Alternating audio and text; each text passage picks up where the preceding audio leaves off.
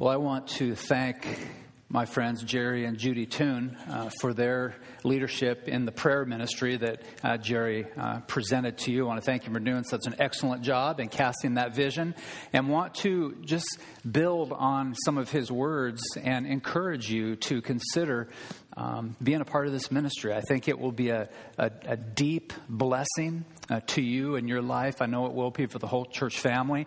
My favorite story, my all-time favorite prayer story, is a story about Charles Haddon Spurgeon. Now, keep in mind that in the 19th century, there was no other preacher like Charles Haddon Spurgeon. He started preaching when he was 17 years of age and grew quickly. His popularity began to soar in London. And so he was preaching at the Park Street Chapel and then later at the Metropolitan Tabernacle that they had to build to accommodate the thousands of people that were coming to hear this man of God proclaim God's word. Well, one day, as the story is told, some people showed up, some visitors, to see what was going on at the Metropolitan Tabernacle. And so they caught one of either the elders or the deacons of the church, and they said, "We're curious, what is the power behind this ministry?" Well, they went to find C.H. Spurgeon, and he was posed that question. And he said, I can just imagine with his British accent, unbelievable. He said, I will show you the power behind this ministry. Come with me. And they took a walk, and they walked and walked and walked, and they went downstairs and found a room with a little window, and he said, "Take a peek into that room. That is the secret to the power of this ministry." And as the guests who were wondering about the power of the Metropolitan Tabernacle, they looked in, and several people were on their knees in prayer. That was the power behind Charles Haddon Spurgeon's ministry. And so we want to invite you to be a part of this vital ministry. Nothing would thrill me more if Jerry received phone call after phone call after phone call, email after email after email. Wouldn't it be a great problem if too many people signed up? We will accommodate that. And so I want to challenge you to at least give it a try. Try to do it once a quarter. Try to do it once a month. Whatever you can fit into your schedule, I want to encourage you to do that. I want to take just a moment before we open God's Word and pray for Jerry and Judy and also the efforts that they're putting forth to continue this very vibrant ministry. Let's pray together. Father, thank you for the tunes and the deep encouragement that they've been to me over the last year and beyond. And God, I pray that you would bless them now for their efforts.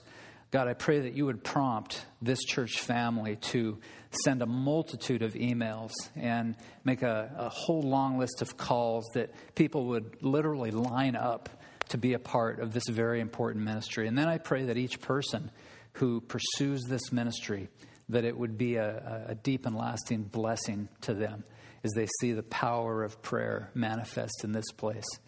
God, I know on the hearts of many hearts and minds that here in this place, we desire to see lost people hear the gospel and trust in the Lord Jesus Christ. We desire that disciples would be built up and nurtured and strengthened and then sent out into the world to share about the wonderful gospel message, to participate in your kingdom program. Lord, we know that prayer is what undergirds all these efforts. And I ask that this church family would rally around the tunes and this ministry action team committed to prayer, and that you would show us your faithfulness and your goodness as the people of God come faithfully to you. In Jesus' name we pray. Amen.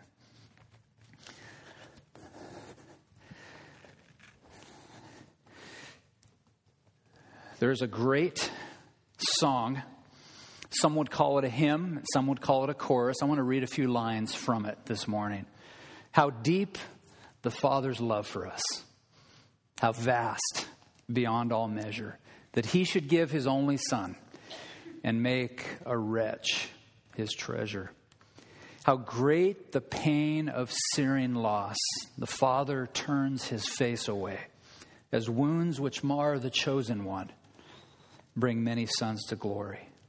Behold the man up on the cross, my sin my sin upon his shoulders. Your sin upon his shoulders. Ashamed, I hear my mocking voice. Ashamed, I hear your mocking voice call out among the scoffers. I want to have you think this morning about those words. Ashamed, I hear my mocking voice. I have found over the years that when it comes to radical depravity, that is the sinfulness of people, that many people are simply utterly unwilling to admit the depth of what they need to be delivered from.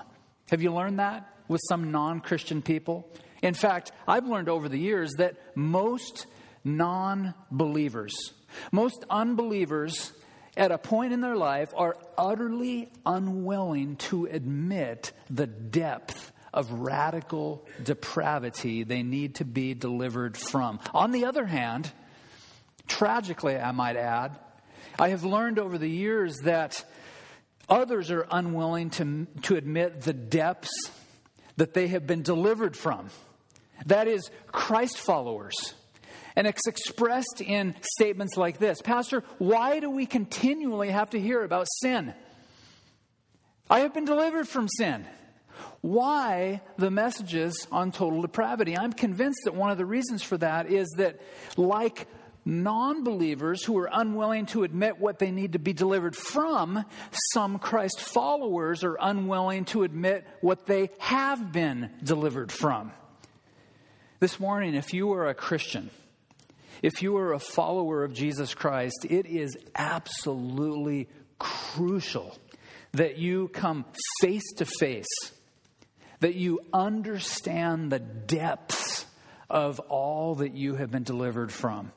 You see, when you realize that the Lord Jesus Christ delivered you from not only the penalty of sin, but that he has delivered you from the power of sin, do you know what the result of that is? Worship. When you say, Lord Jesus, I think I finally get it. I realize that when I came to Christ, I was delivered from the power of sin and the penalty of sin. That should make my hands extend into the air and say, thank you, as the song says, thank you for saving me. When you remember how you were a former prisoner in the slave market of sin, and that Jesus Christ came and pounded down that massive door that held you in bondage, it leads you to do one thing.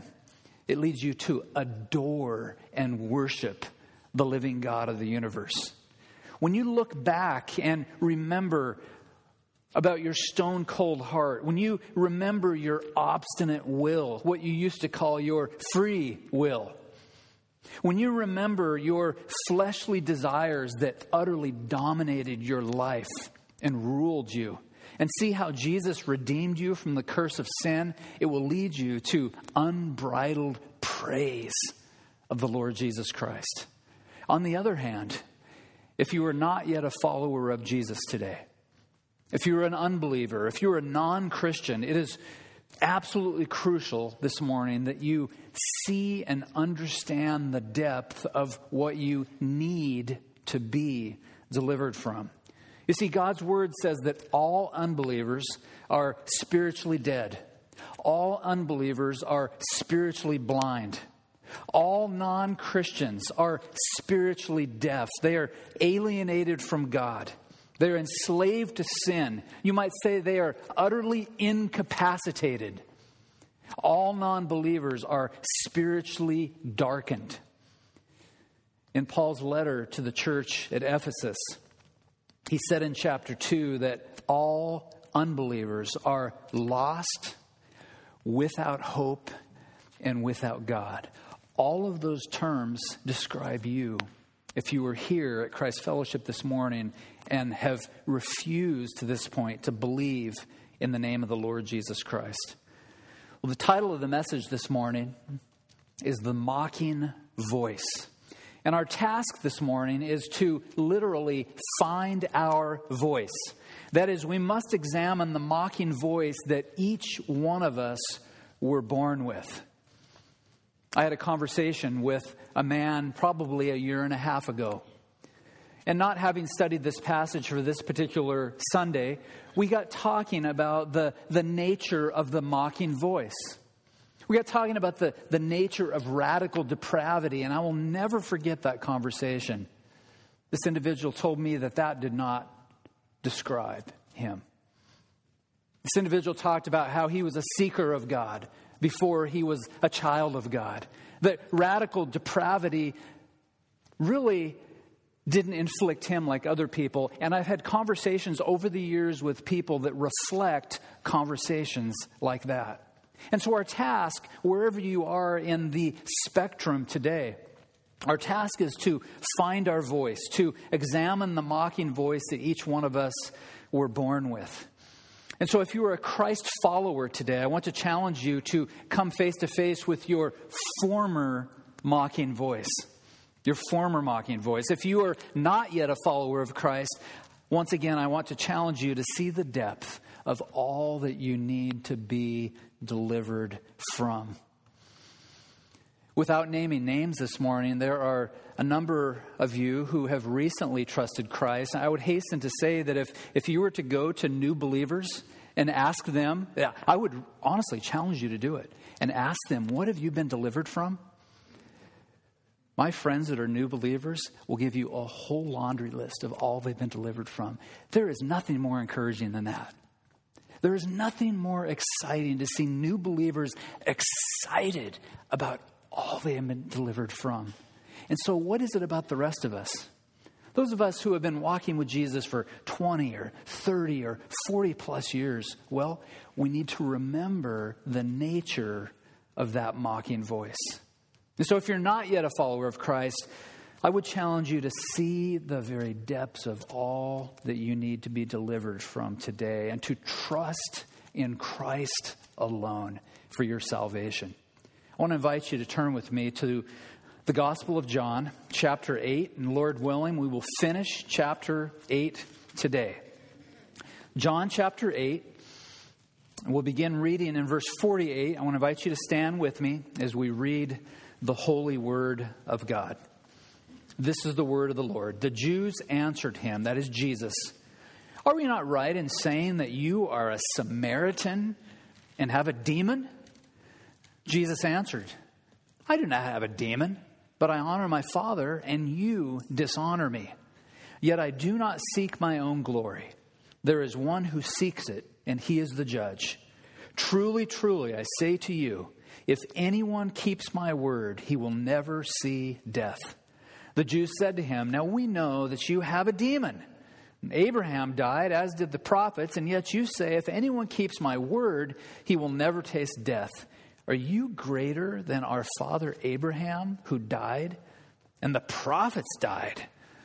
Who do you make yourself out to be?" Jesus answered, "If I glorify myself, my glory is nothing. It is my Father who glorifies me, of whom you say, he is our God. But you have not known him. I know him. If I were to say that I do not know him, I would be a liar like you. But I do know him, and I keep his word. Your father Abraham rejoiced that he would see my day. He saw it and was glad."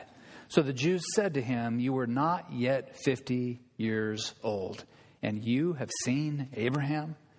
Jesus said to them, "Truly, truly, I say to you, before Abraham was, I am." So they picked up stones to throw at him, but Jesus hid himself and went out of the temple.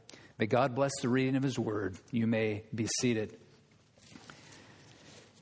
We have already seen in our study together in the Gospel of John the varied responses of these religious leaders we know as the Pharisees. We have seen that the Pharisees repudiated the light. They repudiated the light dogmatically and defiantly. Indeed, the scriptures say that the Pharisees hate the light. We have seen that these religious leaders have seething hearts as they disregard impending judgment, as they are drowning in self-righteousness, as they are distracted by worldly pursuits, as they are utterly disturbed by the claims of the Lord Jesus Christ. We have learned that these religious leaders rejected a walk of faith. They not only rejected a walk of faith, they rejected the holy word of God. Additionally, they rejected the way of truth. And we have also learned that the Pharisees, at the end of the day, reject a walk with God. And so this morning, as we expose the mocking voice, I want you to see three ways that the Pharisees in this passage mocked Jesus Christ. And we will see together that each one of these components, each one of these mocking voices are very significant and they are very sinful. But I want to spend the majority of our time on the third mocking voice. And the reason I tell you that in advance is many of you have been in a high school class or a college class. It's a phenomenon of American culture that whenever you come near the end of a lecture or the end of an address or the end of a class, or young people when the bell's about to ring, or at the end of a sermon, there's something that happens, and it works something like this. And I see it a lot. The pages start to rustle, the pens go in the front pocket, the pencils go in the purse, wrestling happens, and attention goes out the window. So as we move through the three kinds of mocking voices, I want to alert you that number 3 is a big one. And so keep your Bibles open, keep your pens ready to write, and your eyes ready to see, and your ears ready to hear, and your heart ready to respond to the truth of God's Word. I want to encourage you to lean in. Literally lean in and ask God to instruct you. And ask that the Holy Spirit would be your teacher as you hear the Word of God. I want to pray as we begin. Our Father, we have seen so many things about these religious leaders. And it's, on the one hand, it is very, very discouraging to see the level of unbelief. It's a heavy weight to consider all these things, how the Pharisees on an ongoing basis rejected Jesus and his ministry, how their hearts were totally hardened by sin. And so, Lord, today as we continue to see the unbelief of the Pharisees, I pray that we would discern their mocking voice. I pray for believers that they would recall the mocking voice that they used to have that was sent in the direction of Jesus. And for those who are not Christians, I pray they would discover, perhaps for the first time, their mocking voice, and that they would turn from their mocking voice, and that their mocks and jeers would turn to saving faith, would turn to belief, would turn to worship the God of the universe. So, Lord, would you be so kind this morning to guide us through this passage? I pray that you'd help me to explain it in a way that is understandable, in a way that is thought-provoking, in a way that prompts your people to action. We give you the glory in advance. I pray all these things in Jesus' name. Amen. Would you look with me at the first mocking voice that emerges in verses 48 to 50? Here we see that the Pharisees mock his motives. The Pharisees mock his motives. In verse 48, the Jews answer Jesus, Are we not right in saying that you are a Samaritan and have a demon? And so I want you to see here that when the Pharisees mock the motives of the second member of the Godhead, the Lord Jesus Christ, is really they are leveling a criticism at Jesus. I want you to see the Pharisees' criticism really in two steps. The first step is found in verse 48, and the second also is in verse 48. The first step is they say, Jesus, you, as they point their bony fingers at his face, you are a Samaritan. And if you don't know the weightiness of that criticism and all that's involved in it, recognize that the Samaritans were what you might refer to as a half-breed. Really, you can say that all of us are half-breeds or three-fourths breeds. I have British blood in me and Welsh blood in me. And so in that sense, thank you. You with me? I'm a half-breed. I'm a British Welsh. And I'm very proud of it. That's why I like Charles Haddon Spurgeon, I think, so much. And so are you. Some of you are half-breeds. But this kind of a half-breed had racial overtones, because the half-breed that the Jews have in mind here, the half-breed that the Pharisees have in mind, is that a Samaritan was part Jew and part Gentile. And if you're part Jew and part Gentile, you are discriminated against. You are railed against. You are disdained by people in that culture. The Samaritans were the castaways. The Samaritans were those who were cast aside by that particular culture. And so for someone to categorize Jesus as a Samaritan was a high insult. And the Pharisees knew it. So Jesus, you are a Samaritan. And if that doesn't sound shocking enough, notice the second criticism or the second accusation. The Pharisees look Jesus Christ in the face and they say, it's hard to even utter it, isn't it? You are possessed with a demon. Here the Pharisees accuse Jesus Christ of being under the influence of the devil's evil henchmen. They accuse Jesus Christ of being in league with the devil, the diabolos. Now this morning I want you to feel the weight, especially of this particular accusation. This might get a little personal. I want you to imagine that someone approached you and said, you are a Nazi. Oh, and you are a communist. And you are a socialist. Can you imagine to be called a Nazi, a communist, a socialist? Now I want you to imagine that someone puts all those comments together and they multiply times 10,000. That is just the tip of the iceberg of what the Pharisees are accusing Jesus of when they say, you have a demon. They put his motives in question. That is to say, they mock the motives of Jesus Christ. I find Jesus' comeback absolutely fascinating. Now, if you're familiar with the Gospels, you know one of the things that Jesus becomes quite famous of, or famous for, is when people come to him, whether it's the disciples or the Pharisees or otherwise. Jesus is famous for when someone asks a question, he doesn't answer them.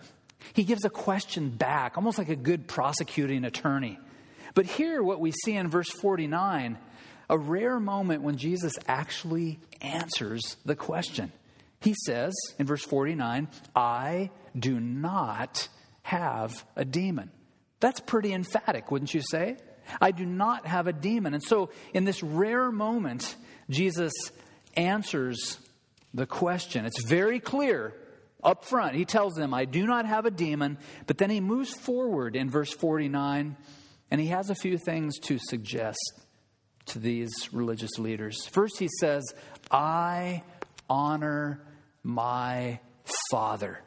I don't have a demon, but here's what you need to understand. I honor my Father. The word honor comes from a Greek word. It's the Greek word tamao.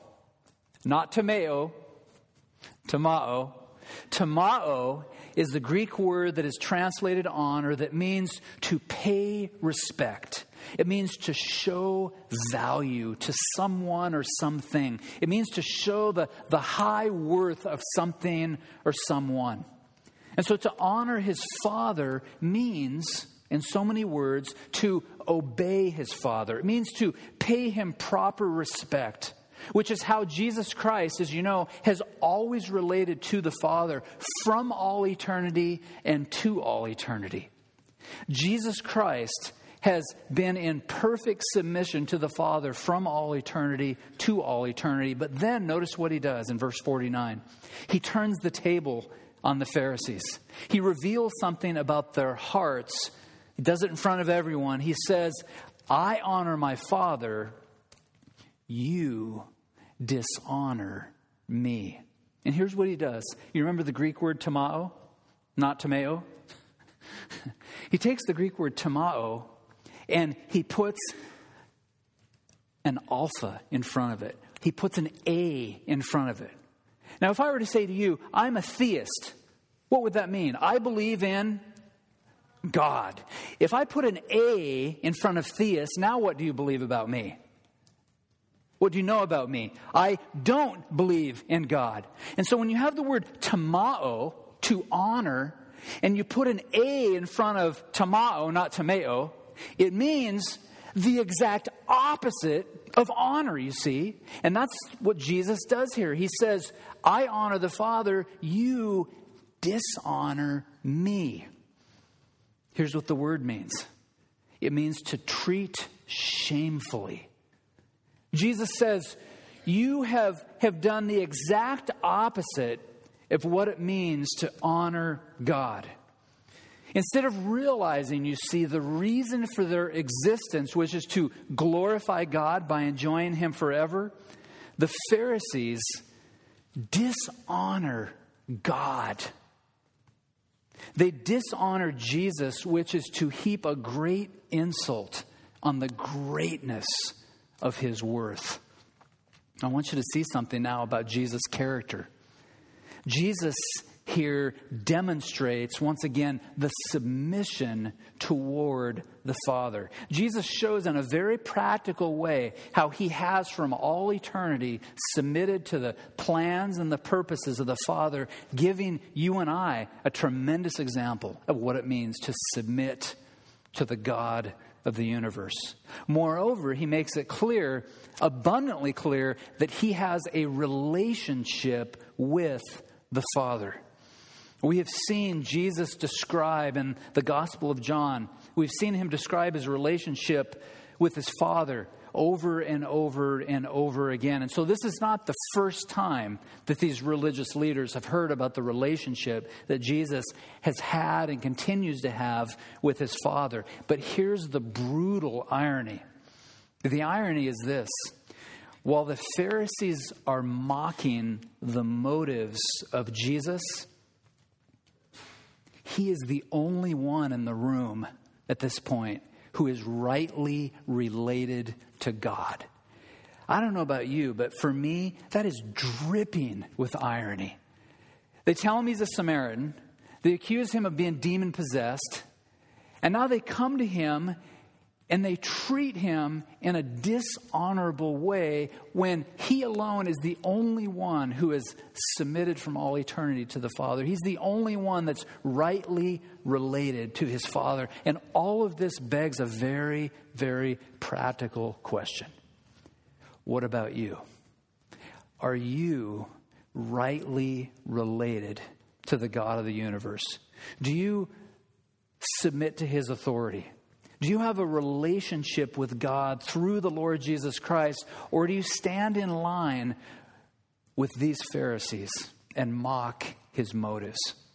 I want you to see a second way that the Pharisees mock His motives. Secondly, they mock His claims. The Pharisees mock the claims of the Lord Jesus Christ. Verses 51 and 52. Here is Jesus' claim in verse 51. He says, if anyone keeps my word, mark that word keep. If anyone keeps my word, he will never see death. And the reason I wanted you to mark that word keeps is that comes from a Greek word that means to continue in a state. It means to observe or to continually obey. So that's what Jesus is saying here. Anyone who obeys my word, anyone who believes my word, he will never see death. And this is not new information for the religious leaders. Jesus has already taught in John chapter 5, truly, truly, I say to you, whoever hears my word and believes him who sent me has eternal life. He does not come into judgment, but is passed from death to life. In John 8:31, Jesus said to the Jews who believed him, if you abide in my word, you are truly my disciples. And so here's what we have. We have the Lord Jesus Christ offering an invitation to believe the gospel to these religious leaders. Anyone who keeps my word, that person will never see death. He offers the Pharisees eternal life. And here's the exciting thing. He offers each person in church today eternal life. Anyone who keeps my word, he will never see death. Now, I want you to see the Pharisees' criticism. It's a gracious thing, I think you would agree with me, for Jesus Christ to offer this gracious invitation of salvation. You would think that the Pharisees would respond with, well, tell me more, Jesus, or I'd love to talk some more about it, or I believe, I trust, I want to obey you, Jesus. But what do they do in verse 52? Look at it with me. They say, now we know you have a demon. And I'm studying this going, these guys just don't get it. They accuse him, first of all, of having a demon and being a Samaritan. And then Jesus offers them salvation for free. And they say, now we've got it. You've got a demon. And so instead of acknowledging that their hearts were darkened by the deceitfulness of sin, they accuse him once again of being demon-possessed. Instead of humbling themselves before the Lord of the universe, they hoist this additional accusation on Jesus. Instead of submitting to Jesus as the Savior of the world, they heap insults upon him. I want you to see once again something about the character of the Lord Jesus Christ, because we all know that Jesus is fully aware of what resides in the hearts of the Pharisees. Yet, he graciously extends an invitation for them to receive eternal life. He said in Luke 19:10, "For the Son of Man came to seek and to save the lost." Lost people like the Pharisees. Lost people like the people of Everson, Linden, Sumas, and Bellingham. He said in Matthew 11:28 and 29, "Come to me, all who labor and are heavy laden, and I will give you rest. Take my yoke upon you and learn from me, for I am gentle and lowly in heart, and you will find rest for your souls." I want to challenge you with this. Look around our county. There are literally thousands of people looking for rest. There are thousands of people who need rest for their souls. I'm convinced there are several people here this morning who need rest for their souls. And Jesus extends that same invitation to you today. My question is, will you continue to mock the claims with the Pharisees, the claims of Jesus, or will you trust in this Savior? By grace alone, through faith alone, in Christ alone, so that you might receive the forgiveness of all your sins.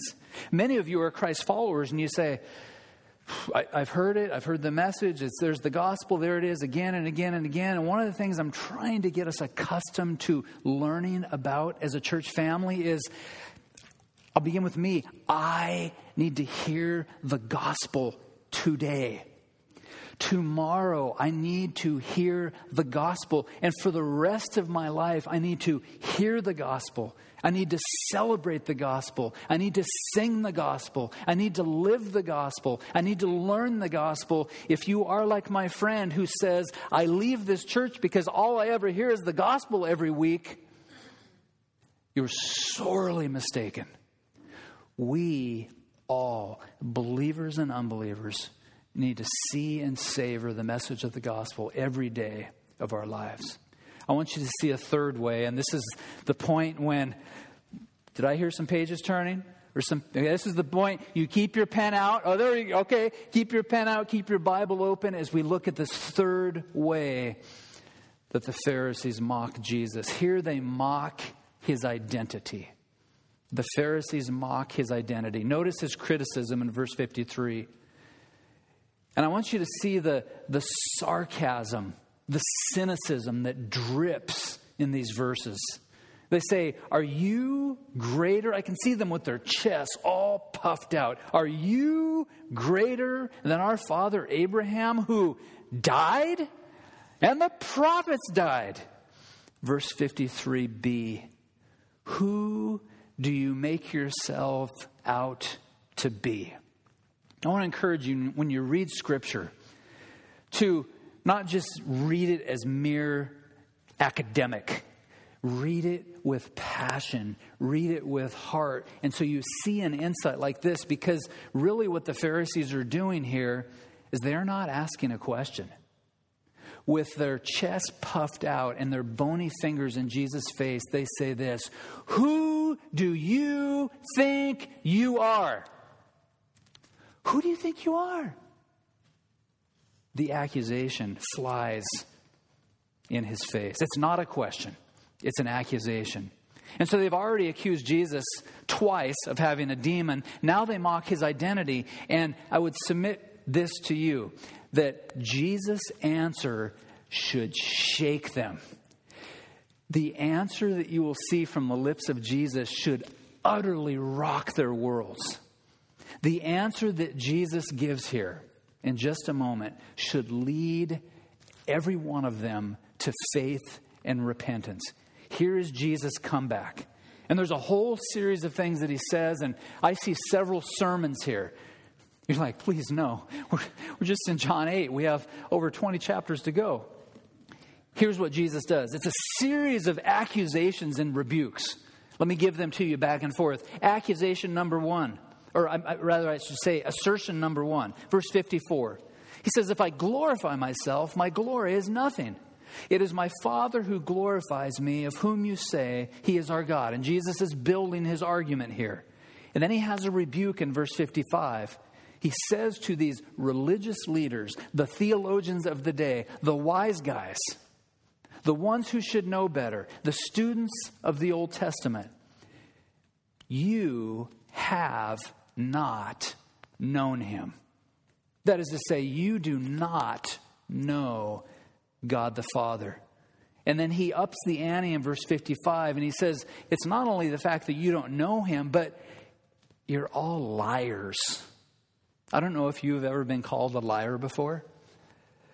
It's not a fun thing, especially when it's not true. You are a liar, Jesus says. Then notice another assertion, also in verse 55. Speaking of God the Father, he says, I know him. And here repeats himself. He says, I keep his word. That is to say, I obey the Father. I submit to the Father. And so what Jesus does here is he draws a very significant contrast between the Pharisees and himself. The Pharisees, you see, were not rightly related to God, and they speak, as we might say in American culture, they speak with forked tongue. They are bald-faced liars. But if you think that's bad, it's this next statement that I believe should rock the Pharisees to their very core. Notice what he says in verse 58. And this actually has become one of my favorite verses in all the Gospel of John. Verse 58. Jesus said to them, truly, truly. Notice the importance. When Jesus says truly, truly, that's code word to say, listen up, get your pen out. Keep your Bible open. Truly, truly, I say to you, before Abraham was, I am. Would you hold your finger in John chapter 8 and go back with me to the book of Exodus? Because I want to trace an argument that will give you a better idea of the significance of Jesus' statement. In Exodus chapter 3, verse 14. You recall the story when God has instructed Moses to carry out some, what you might call some responsibilities for the living God. And Moses has a question. He says in Exodus 3, verse 13, Moses said to God, if I come to the people of Israel and say to them, the God of your fathers has sent me to you, and they ask me, what is his name? What shall I say to them? God says to Moses, don't miss this. Remember Jesus' statement in John 8:58. God said to Moses, I am who I am. And he said, say this to the people of Israel, I am has sent me to you. Notice then verse 15. God said to Moses, say this to the people of Israel. Now we see a shift. Here's the first time we see the word Yahweh. Y-A-H-W-E-H. Say this to the people of Israel. I am has sent me to you. God said to Moses, say to the people of Israel, the Lord, the God of your fathers, the God of Abraham, the God of Isaac, and the God of Jacob has sent me to you. This is my name forever, and thus I am to be remembered through all generations. And so in verse 15, we see that the name of God becomes Yahweh. It becomes Yahweh. John Frame says this, so the name of God, the name by which he wants his people especially to remember him by and forever, is Yahweh or Lord. In Deuteronomy 6, verses 4 and 5, we know these verses as the Shema. You talk to almost any Jewish person in our culture and say the word Shema, they will know. Hear, O Israel, the Lord our God is one. You shall love the Lord your God with all your heart and all your soul and all your might. John Frame adds this. This is a confession of lordship, that Yahweh is the Lord, that he is the one and true God, and that therefore he deserves all our love and allegiance. Now, would you go back to John chapter 8 and look at verse 58? Jesus says, before Abraham was, I am. Before Abraham existed. The word was, that's not normally a word you would do a word study on, right? Was. It's a teeny word. The word was means to exist. What did God tell Moses? Say this to the people of Israel. I am has sent me to you. And here's where it gets really, really interesting. Before Abraham existed, I am. Abby, can we look at that slide once again? Before Abraham existed, I am. The two words, I am, come from a little Greek phrase that's written in the present tense. Many of you have heard this before. It's one of my great passions to make sure that this truth comes out to as many people as possible. Here's what Jesus said to the Pharisees. Before Abraham existed, I am. That is to say, I have always existed in eternity past, in eternity present, and eternity future. When your children come to you and say, when did God begin? You know the way I answer this question. Ask your mother, right? And the kids go to their mother, and Jareen is a great theologian. What would Jareen tell my kids? Jesus is infinite. Jesus doesn't have a beginning. Jesus has always existed from all eternity and to all eternity. That is, he is telling the Pharisees that it is God in the flesh who stands before them.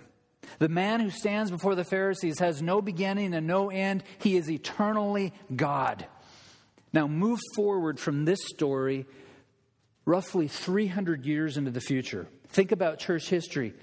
Roughly 300 years into the future, and some godly men came together and crafted a very important statement that we know today as the Nicene Creed, which affirms the pre-existence of Jesus Christ. Notice what it says. We believe in one God, the Father Almighty, the maker of all things, visible and invisible, and in one Lord Jesus Christ, the Son of God, only begotten of the Father, that is, of the essence of the Father, God of God, light of light, very God of very God, begotten and not made, being in one substance with the Father. You see, Jesus is not like the Father. Jesus is in one substance with the Father. And the Scriptures repeat this important truth over and over again. In Colossians 1, Paul says that Jesus is the image of the invisible God, the firstborn of all creation, which means that he has preeminence over all creation. For by Jesus, all things were created in heaven and on earth, visible and invisible, whether thrones or dominions or rulers or authorities. All things were created through him and for him, and he is above all things. And in him, in Jesus, he holds all things together. The very first message that we partook in together in John chapter 1, verse 1, we learn this, that in the beginning was the Word, and the Word was with God, and the Word was God. Verse 14, and the Word became flesh, and Jesus dwelt among us, and we have seen his glory. Glory is the only Son from the Father, full of grace and truth. I want to close this morning by taking a deeper look, if that's possible, at the mocking voice. I want to ask, what does this mocking of Jesus' motives and claims and his identity really and truly reveal about the heart of these religious leaders? Well, it reveals a sinful heart of unbelief. It reveals a heart that while outwardly may look good, that outwardly may even look evangelical, but inwardly is cold and calculating and callous. It reveals a heart that is far from God. It reveals an animosity to divine things. And ultimately, it reveals an animosity to God. What's interesting is you look at the last verse in John chapter 8. This becomes somewhat of a thumbnail sketch that really resides what is in the heart of every unbelieving person. So they picked up stones to throw at him. You see, remember, these were the theological students of the day.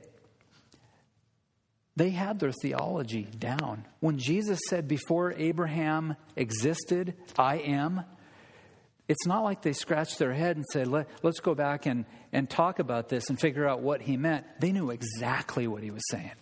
They knew that as he stood before them, he claimed to be God in the flesh. And so the response was, kill that man. The heart of the Pharisees, I believe, is a prototype for every unbelieving person. The mocking voice you see is a walking resume of every unbelieving person. I read a little piece several years ago, and I've read it many times since, by Jonathan Edwards, entitled, Men Naturally God's Enemies. It's the kind of thing when you open up the Wall Street Journal or the New York Times or the Washington Post, it's not going to make the bestseller list. Men naturally God's enemies. And I want to read some statements to conclude from that message. Here's how Edwards says that sinners are naturally God's enemies. He says, they entertain very low and contemptible thoughts about God. The language of their hearts is, who is this Lord that I should obey his voice? Do you hear the Pharisees' mocking voice? Edwards says they have an inbred distaste and disrelish of God's perfections. He says their wills are contrary to his will. They are enemies to God in their affections. They are engaged in war against God. They are mortal enemies to God. That is to say, they have that enmity in their hearts that strikes at the life of God. He says natural men are enemies to the dominion of God, and their nature shows their goodwill to dethrone him if they could. Then he says, but natural men, without a mighty work of God to change their hearts, will never get over their enmity to God. They are greater enemies to God than they are to the devil. Here's the irony. that I trust will awaken a person this morning, that will awaken a group of people this morning. These religious leaders that had this conflict with Jesus, they were just that. They were religious leaders. They thought they were serving God. They thought their hearts were right with God. But deep down, we've seen they're prepared to mock the motives of Jesus and mock the claims of Jesus and mock Jesus' very identity. They hate him. Their words prove it. Their hands and feet prove it. Their heart proves it. And when they were confronted with the reality of Jesus and the gospel, they rejected it and they repudiated it. My question today is this: will you stone him or will you serve him? Will you wrangle with him or will you worship him? Will you despise him or will you be devoted to him? I find it interesting, BJ, that you read the verses in Revelation chapter 22, because I want to pick up where BJ left off. BJ gave us the hope that emerges in Revelation chapter 22. I want to offer this morning the reality in addition to the hope that emerges in that chapter. Revelation 22, verses 14 and 15. Blessed are those who wash their robes, so that they may have the right to the tree of life, that they may enter the city by the gates. Notice, outside are the dogs and sorcerers and the sexually immoral and murderers and idolaters and everyone who loves and practices falsehood. At the end of the day, my friends, there will be no mocking voices in heaven. Only the sweet sound of worshiping our heavenly King. And so today, there are two kinds of people. There are those who mock, and there are those who worship. My challenge is, are you numbered among those who worship the triune God? Are you worshiping the living God of the universe? Let's pray. Our Father, our hearts are quickened and challenged by recognizing the weightiness and the depth of depravity that existed in the Pharisees. Indeed, we do not cast judgment on them, because those of us who are followers of Christ, we remember vividly how sinful our hearts were and how we manifested that sinful heart to you and our response to you. I thank you, God, that for many of us, you have quickened our hearts, you have regenerated our hearts and transformed our hearts so that our motives are made anew. They're refreshed. You have given us the ability, the desire, and the inclination to walk with Jesus and worship Jesus and repent of our sins on a daily basis.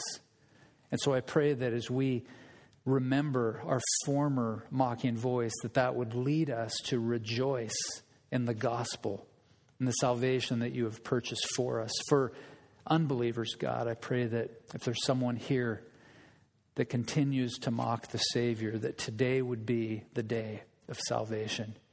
May you turn a mocking voice into a worshiping voice.